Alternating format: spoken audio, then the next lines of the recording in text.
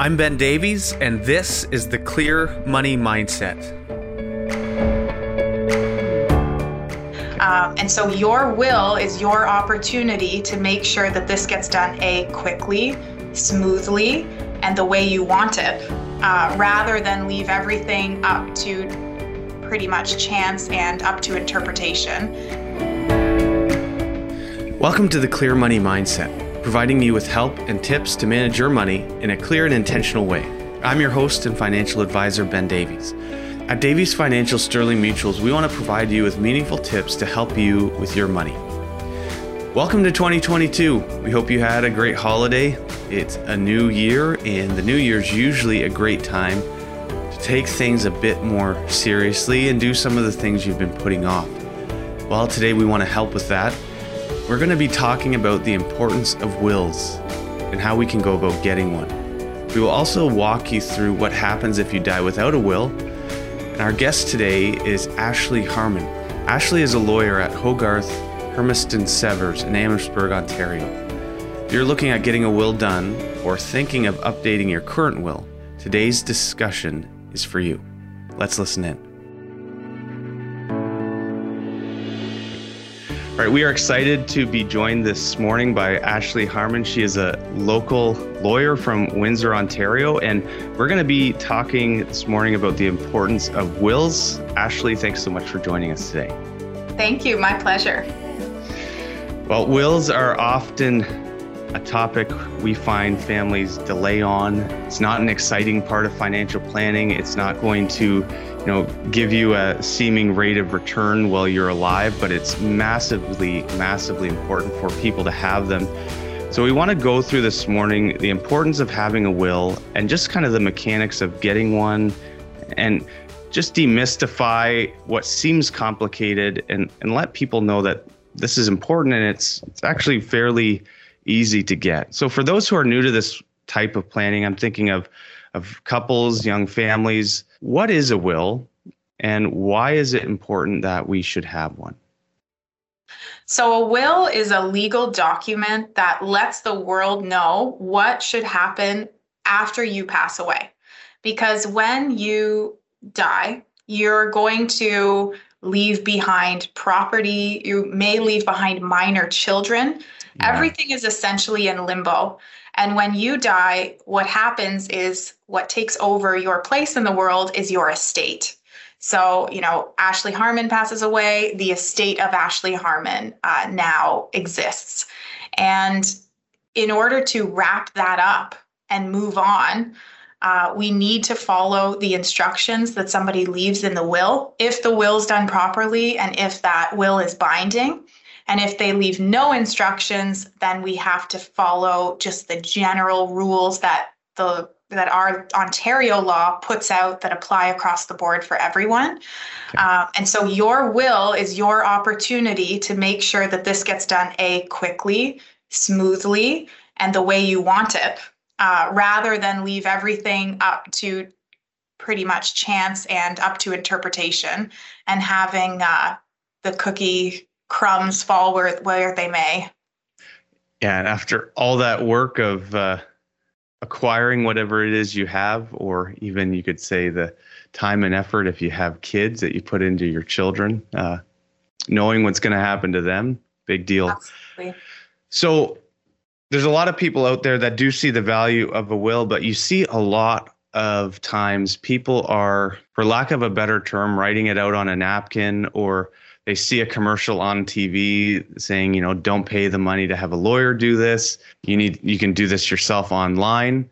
So I know that you're going to have a biased opinion, and I think a lawyer should have one, because at the end of the day, the do-it-yourself at-home kits aren't coming to the courtroom with you to help you when you're dead to fight for your family and what your wishes were. What's the difference between me doing a will on my own or buying a kit and having a lawyer prepare it for me?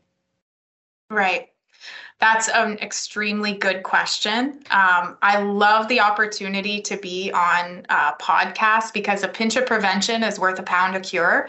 And yes, whether people hire me or not, or hire a different lawyer, it's fine by me. But I do always want to warn people about the horrific errors and not even just errors, but conundrums that I encounter when people try to save money on their wills. So I offer, and I think this is true of most lawyers who practice in this area, they Yep. offer a very introductory package that's not much more than these online will companies are charging anyways, to make sure that people who don't have a lot of assets can at least have a properly done will.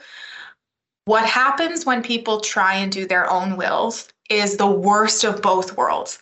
If I Okay. have clients that come to me and they have a proper will done by a lawyer, they now need to administer the estate. There's years of work that comes after somebody dies. First, I need to send that will down to court, register the death, get the probate. And I mean, there are exceptions to this rule. Every single estate is different, and some estates have been drafted in a trust or in a way that avoids probate. But for the most part, that will document becomes very, very important after the person passes away. Right. And if the person passes away without a will, I still have a clear path to administer their estate. And I just simply take one of two directions. Person has will, valid will, take direction A. Person has no will, take direction B. And both of those options are fairly straightforward and not very costly in terms of legal fees. The people who come to me who end up paying by far the most in legal fees after somebody passes away are the people who come to me with a will that was attempted by a testator without the assistance of a lawyer. There is always something invalid or verging on invalid with those wills, in my experience.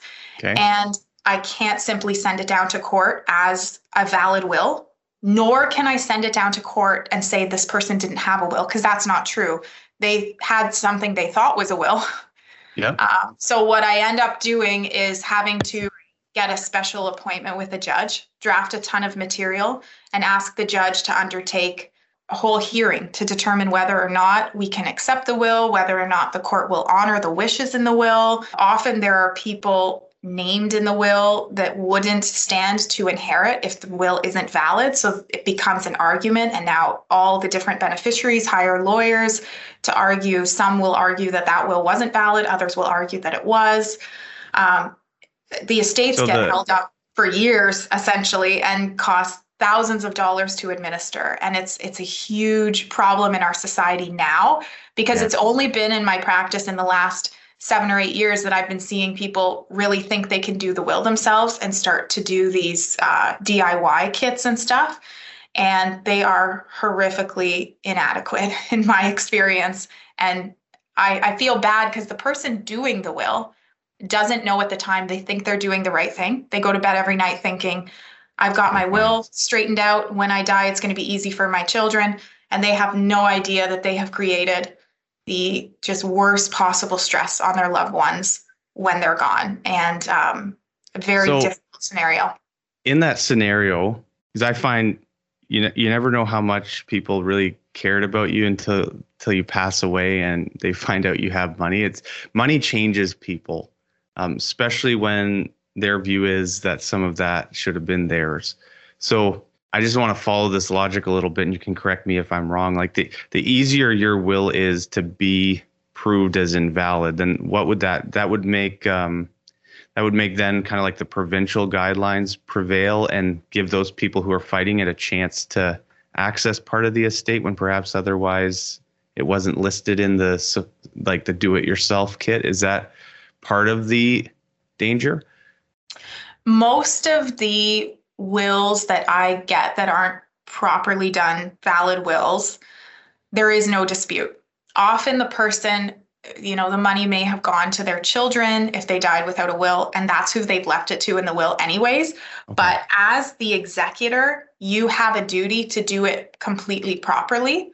So even if nobody's disputing it, the executor still has to go to court and find out if the will's valid or not. So even if nobody steps up to dispute it, or if everybody in the scenario is trying to be the nice guy and not trying to dispute it, it still doesn't allow the executor to do their job without getting a proper court opinion or moving through. It just becomes very difficult. But there's there's a myriad of reasons why a will done by a will kit may be invalid. And it's also possible that a will done by one of these kits could be somewhat valid. It may not be perfect, but it may be valid. So there are, I'm sure, scenarios where somebody has done this will through a will kit company and it has been valid. But there are a million ways that it could be not valid.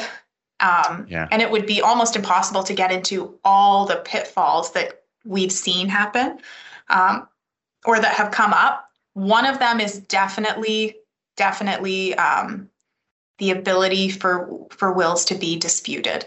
And if there's any chance that some of the family members aren't going to get along after death, it makes it very difficult for them to get along if you leave them in a situation where they're having to interpret a questionable will. Like even the nicest and sweetest of families get in genuine disagreements over those, for sure. Okay. So at the end of the day, even from a money perspective, you may have saved yourself $50 to $100 in order to spend possibly thousands later just getting this will that you wrote out to be worked out, which at the end of the day, if saving money was your objective, you didn't do that. So definitely not.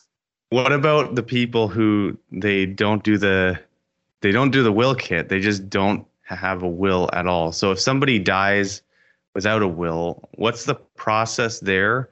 And maybe just explain a little bit like what could have been avoided had they just gone ahead and got one. Yeah.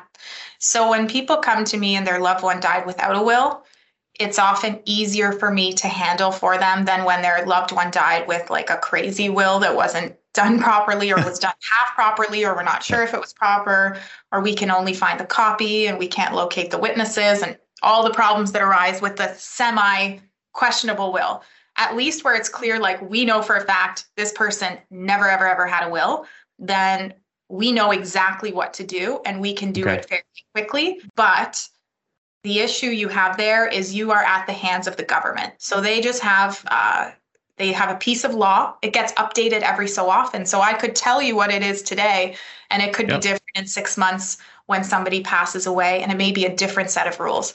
So you're leaving yourself open to the mercy of whatever the government says happens to the money of people who die without a will at that time that you die. Now, common misconception, and I've had people ask me, does the government come take all your money if you pass away without a will? Right. No, not unless you really, really, really have nobody to inherit from you at all. They will do everything they can to locate your next of kin. But they do have basically a set of rules, and it's different depending on your life circumstances. So first they'll ask if you have a married spouse, not a common law spouse. Then they'll determine if you do have a married spouse, what that person would be entitled to, which is dependent on whether you also have children or not. So they need to know if you have a spouse, they need to know if you have children. If no to both of those questions, they want to know if you have parents. And then we get into something called the table of consanguinity, which is basically a chart that tells us who is the next of kin. And so we start with, does this person have this number of family members? If not, then go to this. If not, then go to that. And they just go down the line until they find your next basically blood relative that they can give the money to. And that's just to deal with the money. Because a lot of people who come to me and they didn't have a will or they don't have a will, didn't actually have any money when they passed away. But there's more than just the money that gets determined when you pass away without a will. Sure. And that's what happens to your children. So if you have minor children in your life, like if you have children under the age of 18, you get to name who their guardian is for the 90 days after your death inside of your will, and recommend to the court that that person be put in place as the permanent guardian of those children after your death. If you don't have a will, then we don't know who the guardian should be, even temporarily or long-term, who that guardian will be. And it's just could be a potential custody battle, which is also important for people who have blended families or who have grandparents on both sides of the families that don't get along. Now you've left your child in a custody battle. If you have money flowing to a minor child through an intestacy. So if you pass away without a will, that's called an intestacy. If one of the people who's your next of kin is a minor, their money can't go to them until they turn 18. So it gets Right. locked up in court and there's nothing we can do to get it out. If you leave a will and you leave money to someone under 18, you get to put it in a trust fund and it can be accessed for them if they need it for medical treatment or, extracurricular activities or school or education. It can be accessed from time to time, or it can be locked up for longer. You could say, look, this kid is so irresponsible, they can't have it till they're 40. So you have that control. Whereas if you have no will, it's just dealt with as lock it up till they turn 18 and give them everything then. Last thing to mention about people who don't have the will. When I do an estate plan for someone, I learn everything about everything that they own. Because sometimes ownership is held wrongly. Sometimes people have things in their legal name or in other people's legal name, and it shouldn't be done that way. So you can have problems if you die without a will and you haven't sorted out title issues on your real property or other property that you own if it's held in the wrong name. So there can be issues, for example, if you don't have your wife's name on the house and you pass away and you don't have a will, it's going to be very difficult for your poor widowed wife to remain in that house. So there can be all kinds of complications and technicalities that make life difficult with the intestacy as well, for sure. So essentially, I'm in some way boiling this down. You're paying for a voice, and you're making sure that that voice is yours, which you can't. Like once you're gone, you can't come back to the table to have conversations with people about what you wanted. This is your chance, and even for people who feel that no one ever listens to them, a will's a great way of making people listen to you at one point in your life. So that's right. Absolutely. So,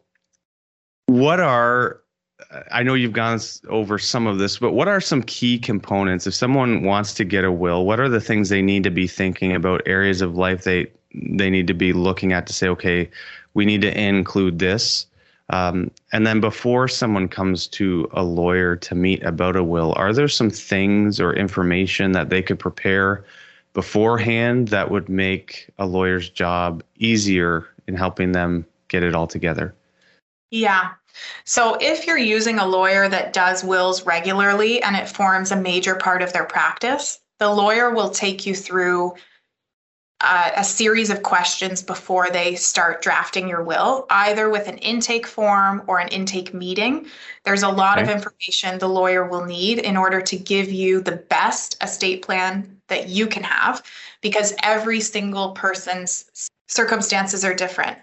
What a lawyer will need to know is like whether you have registered investments like RRSPs and TFSAs, whether we can be tax efficient and roll those over to a spouse, whether you have beneficiary designations already filled out for those, if you have life insurance, what kind of property that you have, and do you have legal title in your name or jointly with someone else? So a lawyer needs to know all this information to try and get you into an estate plan that saves you the most capital gains when you die. Capital gains tax saves you the most probate tax, saves you the most income tax, and balances all those different types of taxes so that when you die, your estate pays as little tax as possible. So a lawyer definitely needs to know all of that beforehand and may recommend things outside of your will that you need to do to facilitate your estate plan. So they may recommend that you go out and meet with a life insurance advisor. They may recommend that you meet with your financial advisor and make certain arrangements with regard to your registered investments. Transferring title of real property may be something that they recommend. And so that's going to be on a one-on-one basis based on your circumstances. The lawyer is also going to want to know all about your family circumstances, children, minor children, custody arrangements, blended families, coming up with a plan as to this is how we control what happens when you die to the best of our abilities. And that'll be done in a way that's different for each family depending on their circumstances. So we want to really think about minor children. We want to think about investments. And we want to think about taxes. We want to think about companies, if people own companies, or corporate shares. Another thing that often gets overlooked by people is incapacity planning. So there may be years at the end of your life where you haven't passed away, but Right. nor are you mentally present. People get dementia, people get sick, people get hit by cars and end up in a coma. So if you're doing a will, you should always also have proper powers of attorney done at the same time to make sure that you're covered whether you pass away or if something happens to you and you don't pass away, but you can't manage your own estate at that point. So those are kind of the main components of what we go through. And then depending on circumstances, you could also make arrangements for pets and stuff like that. Yeah. The wills can get very, they're as unique as the people who write them. So no, that's a great way of putting it. And you brought up something that I think is really important. Anyone listening to this, regardless of whether you get your legal or financial services from anyone on this podcast, it's important that you use professionals who work alongside of other ones, because oftentimes you have professionals kind of working in a silo. We're all trying to do the best for the client, but nobody knows what the other professional is doing. So we're a huge believer in, get your financial advisor, your accountant, your lawyer on the same page, because it's only going to help your planning get better. Right. Because I think it's fair to say no one of us really knows everything about everything. But you put 3 together or 4 professionals together, and sometimes you don't need this, but especially when cases are a bit more complicated, it just helps bring better solutions and make sure there's no blind spots anywhere. So somebody's listening to this, they're saying, okay, yeah, I need to go out and get a will done. How hard is it for someone to get a will, and how much time does it typically take? Let's just say the average person. We don't have, we're not the CEO and owner of 5 different companies that we need to pass along, but we're just regular Joe living in Windsor, Ontario, just want to take care of our family if we're gone, pass along our house and investments, that kind of thing. What are people looking at? It's very simple to do a will and should be somewhat a smooth and easy process if you hire the right professional. I mean, we've, spent 10 years or plus learning how to do this so that you don't have to worry about anything. Basically, with my clients, they just come to the office. Zoom calls we're doing a lot of now because of coronavirus, but we still do meet with some clients in person, depending on their preference. Pour you a cup of coffee and ask you some questions, and your job is to listen and answer the questions. It doesn't take long. And then the drafting side is all done by the lawyer. So you have this friendly meeting, you give the lawyer your background information and your goals and your family structure and history. You answer all those questions. The lawyer recommends to you, I think what would most suit you would be this type of estate plan. And then once you tell the lawyer, yes, that's what I want, they will go back and draft it.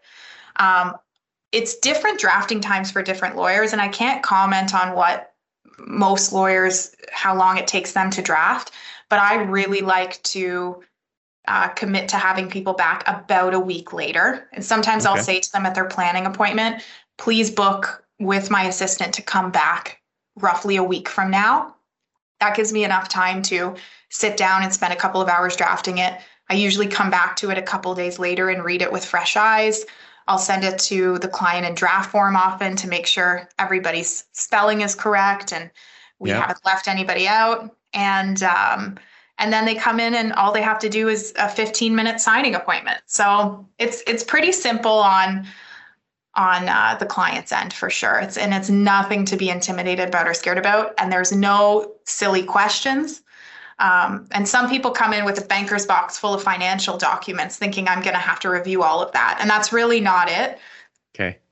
So it's nothing to be worried that I'm going to send you with a lot of homework for. Nice. One important thing we like to tell people as well is finding someone who is going to be there when you possibly need that will executed. I think it's important. Like when you're talking about having that conversation with people, I think what I hear is we're not just slapping a bunch of information down on a piece of paper, which would be, the kind of mindless, just do it online yourself. This is somebody is sitting there, I think if done properly, really wants to understand what you care about, what's important to you, and then you're able to bring it through your legal filter and say, okay, I understand conceptually what's important to you, and we're going to write it in such a way to make sure that that actually happens. And this stuff is so important. And like we said before, all the stuff that you care about, all the work that you've done, the children that you've raised, it's important to have somebody that's going to listen to you and make sure what you care about gets done. So would you say that's kind of, in the best case scenario, whatever lawyer does the will, you want someone who cares and is going to care enough to put those cares down correctly on a piece of paper, but have spent enough time to understand what those cares are in the first place? Would that make sense? Absolutely. And many lawyers, at least in Windsor, will provide free storage of the wills in a fireproof safe. And so when people pass away, their family often comes back to us, the lawyer that did the will, to get the will. And that can be very sad even for the lawyer, because you remember that person and you say, oh, I remember her and I just met with her 2 years ago. And it's sad to hear that they've passed away. But you also, look that family in the eye and give them your condolences and make yourself available to them to help them through the estate administration process, which is way more work than the will process. Like drafting the will is one thing. Actually moving forward with the estate can be very stressful and time consuming. And I hope that when these families come back, I'm able to give them a will that's in very good condition and was very well thought out, that makes their job as easy as possible when the person passes away, and as stress-free as possible, rather than have an estate plan that was, done very hastily and, maybe difficult to execute. So you're still going to be around, hopefully. You'll be accountable to that family as they make their way through the estate process. Well, and that's got to be, I don't know if this is the right way to put it, but that's got to be kind of a privileged thing to be able to be a part of. No one wants to see a client pass away, but to be able to be there to help ensure person you talked to, whether it was a year ago or 20 years ago, you're doing what they asked and what's important to them is getting done. That's got to be kind of neat. Yeah.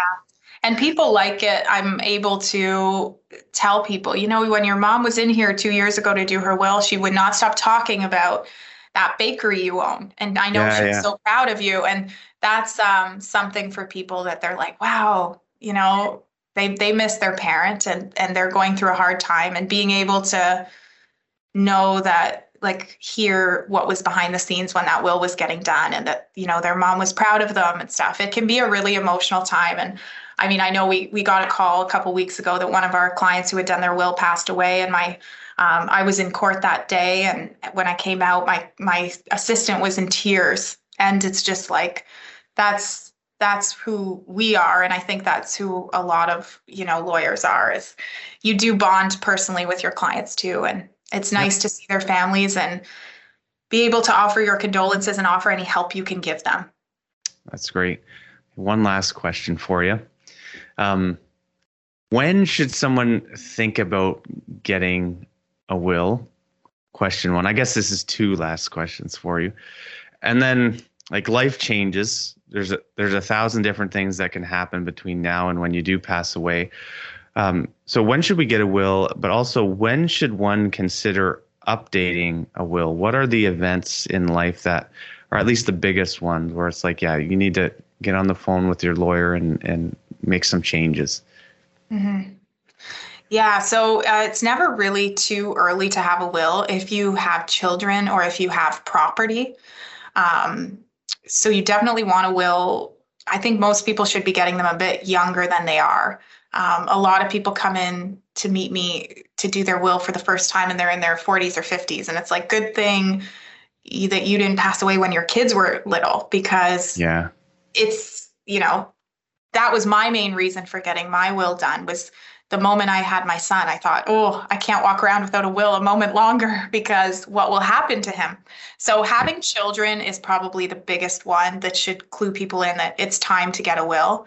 Having said that, I've had young people who didn't get their wills done before they even had children. And there can be huge problems there in terms of, whether they've left anything to their common law spouse, etc. So if you start to own property, if you're in a serious relationship, whether it be common law or marriage, if you have children, if anybody in your life is depending on you or relying on you, you should have a will for them so that you're taking care of them when you're gone too. Okay. And then, of course, if you get separated, you need to come get a will or divorced because we have situations where people are separated but not divorced. And then the inheritance goes to the very person they didn't want it to go to. Yeah. So divorces, yes. Any huge changes in your financial situation. So if you come into a lot of money, maybe an inheritance of your own, if you, acquire a lot of property, if you start a business and you now own a company, if you have a blended family and you're marrying into a blended family, we normally tell our clients to take a look at their will every year roughly and just read it over and make sure that it still makes sense and that all the people that they're referring to are still who they want to inherit. If it made sense to them in the first place. Yeah, exactly. Well, it should. But the other thing is your executor. Like a lot of my younger clients name their parents as executors because that's who they trust. But in 20 years, their parents may not be around anymore or may be ill. So they need to come back and change their executor. So it's important to look at not just who your beneficiaries are, but also who your executors are and whether your life circumstances or your executor's life circumstances have changed. Okay.